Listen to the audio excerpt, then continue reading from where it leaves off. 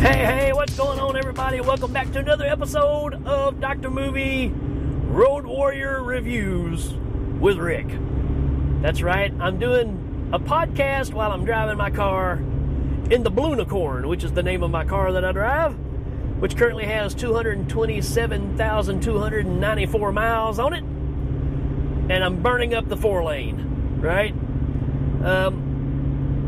I've been looking up some rare movies that kind of piggyback off of the success of another movie, right? So obviously when you saw the name of this one, you already know where this is heading, right? Because Smokey and the Bandit was such a big flick that people started trying to ride that gravy train. And this one is no different. This one's called Smokey and the Good Time Outlaws, or Smokey and the Outlaw Women, right? From 1978, and it's everything you expect a knockoff of Smokey and the Bandit to be, but it really is different. First time watch for me. I'd never seen this before, and there's obviously a slew of movies that have the name Smokey in it, which you're going to hear about all of them real soon. So Smokey and the Good Time Outlaws. It's a comedy, 1978, PG. We've got a cast of people that I don't really know too much about. Well, I'm saying that because of kind of the main characters in this. I mean, we do have Slim Pickens in this playing the sheriff, right? And he's Slim Pickens, right? He's ideal for this kind of role, trying to do his best Jackie Gleason, I guess. We've got Dennis Fimple in this. Now, Dennis Fimple was in everything in the 70s, right? Some of you may know him from House of a Thousand Corpses. He's in it. He's one of those guys that when you see him, you just totally recognize him. The guy's been in more movies than I can possibly even mention. All kinds of 70s B movies, right? The main character is Jesse Turner, who plays a character named J.D., and I don't really know him from anything else, only this movie, but obviously he's trying to be a Burt Reynolds kind of knockoff. Now, what is different about this movie, this is about a couple of guys that play music that live in Salt Flat, Texas. And they feel like that there's just really nothing there for them anymore. They're playing these gigs, but they're not turning out any money.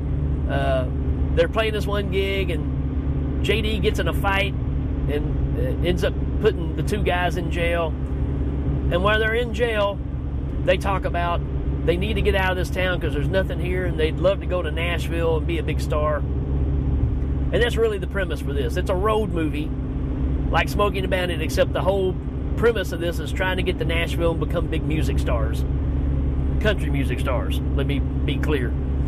And so that's really where this thing runs. And, you know, they while they're in jail, this guy's in there who claims to be this big-time manager for a lot of the big music stars, Marty Robbins, Mickey Gilley. He starts just naming off the big ones of the time. And it's Archie Campbell. Now, Archie Campbell was on a show that I grew up, you just watched it. Everybody watched Hee Haw growing up.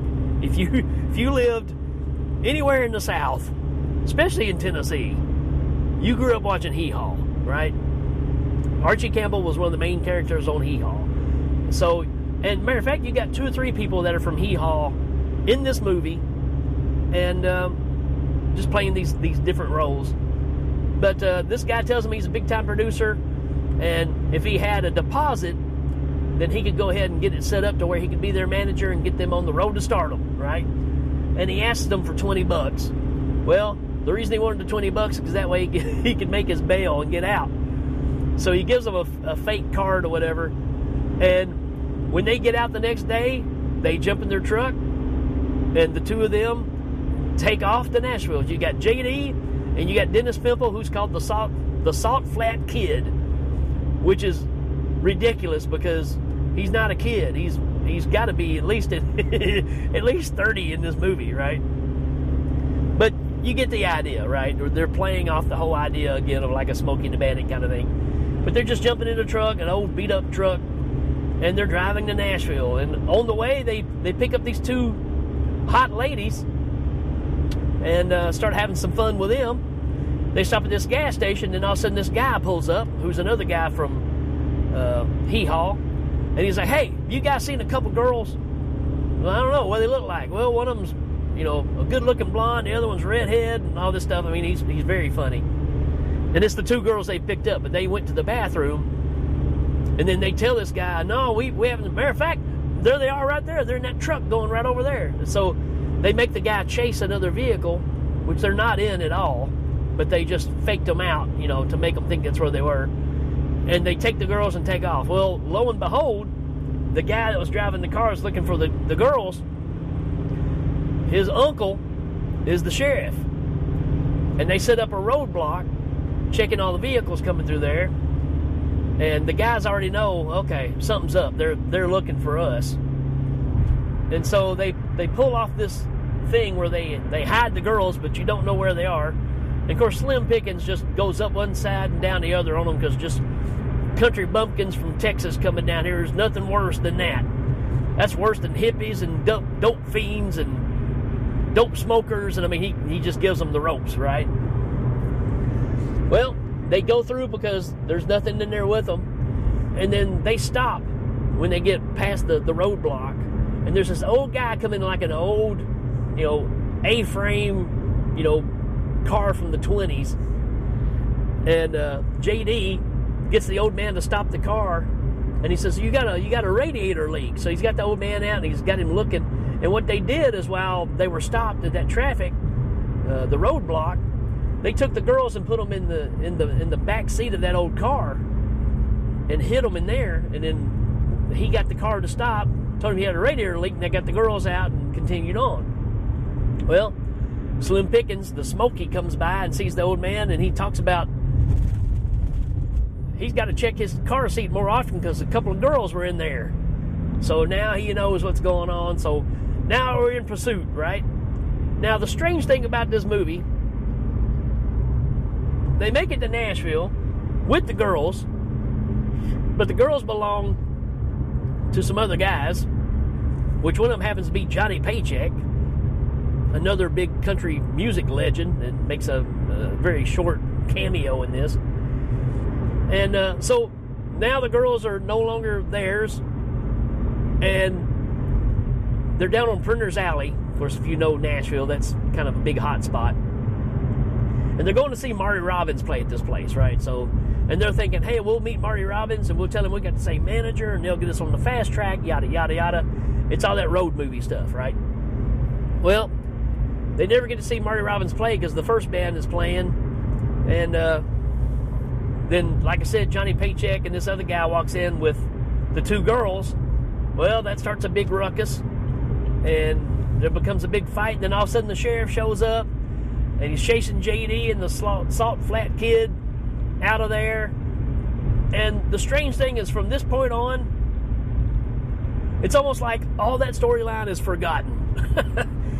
None of that really ever pops up again. It's like the sheriff doesn't, they're trying to, do drawings of them so they can post wanted signs and stuff.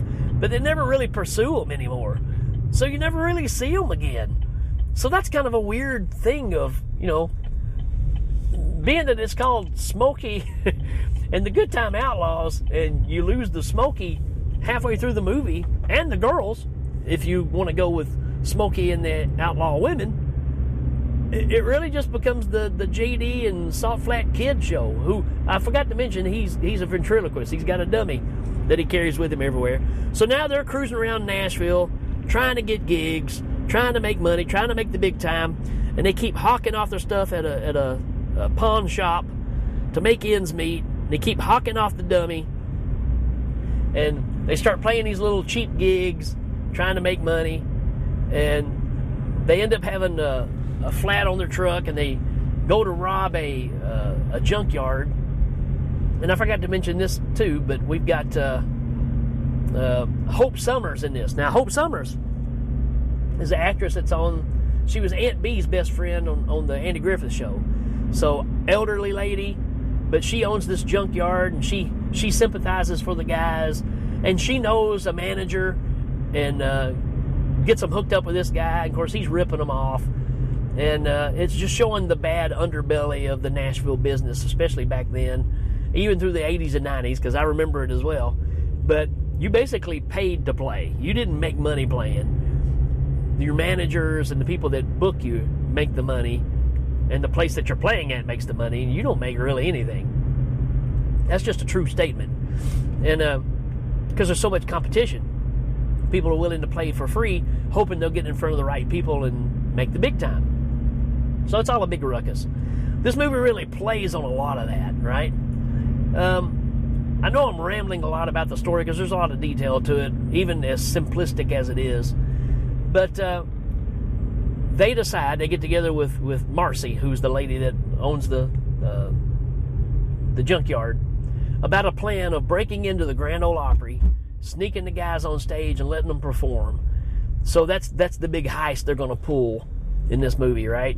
To make it all work. And like I said, once you get to this point of the movie, there's no Smokey, there's no girls. It's just these guys trying to perform at the Grand Ole Opry. That's all that's trying to happen here. And I'm going to kind of leave it there. This is on Tubi, so you can check it out. But this is that sweet spot of the 70s again that I just love. I love late 70s, early 80s movies. Just something about the brass that they had to make these movies at that time. Because you're breaking out of the drive-in theater ruckus of the 60s, right? You're hitting more of like 42nd Street, that kind of venue, right? The grindhouse kind of thing. This kind of falls into that. And I don't know. I like this one. I like this one, pretty well. Becky and I sat down and watched it the other night, and we were both, you know what? This is all right. I guess because, again, nostalgia, right? Because of the times, seeing downtown Nashville, being that we lived there back in the late 90s and early 2000s, and to see it from a 70s perspective, which, again, if you're from Tennessee, if you're not going to understand this, but Nashville was the place to go. I mean, they had this amusement park called Opryland, which was a big deal. That's where we went to ride the rides, right? We didn't have a Cedar Point or a Six Flags or anything like that at the time. It was Opryland. That was it. So everybody made the journey to Opryland. Everybody thought Nashville was just the bee's knees, and Hee Haw was the show, and it all kind of tied in together, and that's pretty much my childhood. And which was a very normal childhood for anybody in Tennessee, Kentucky, around this area. This movie's fun.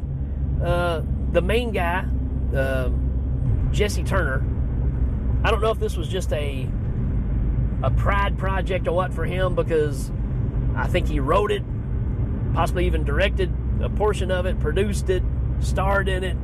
It's one of those, type of, movies, but it doesn't really play off that way. I mean, obviously he's the star, but there's a lot of fun to be had with this movie. So I say, if you like the road movies, if you like Smokey and the Bandit, is it Smokey and the Bandit?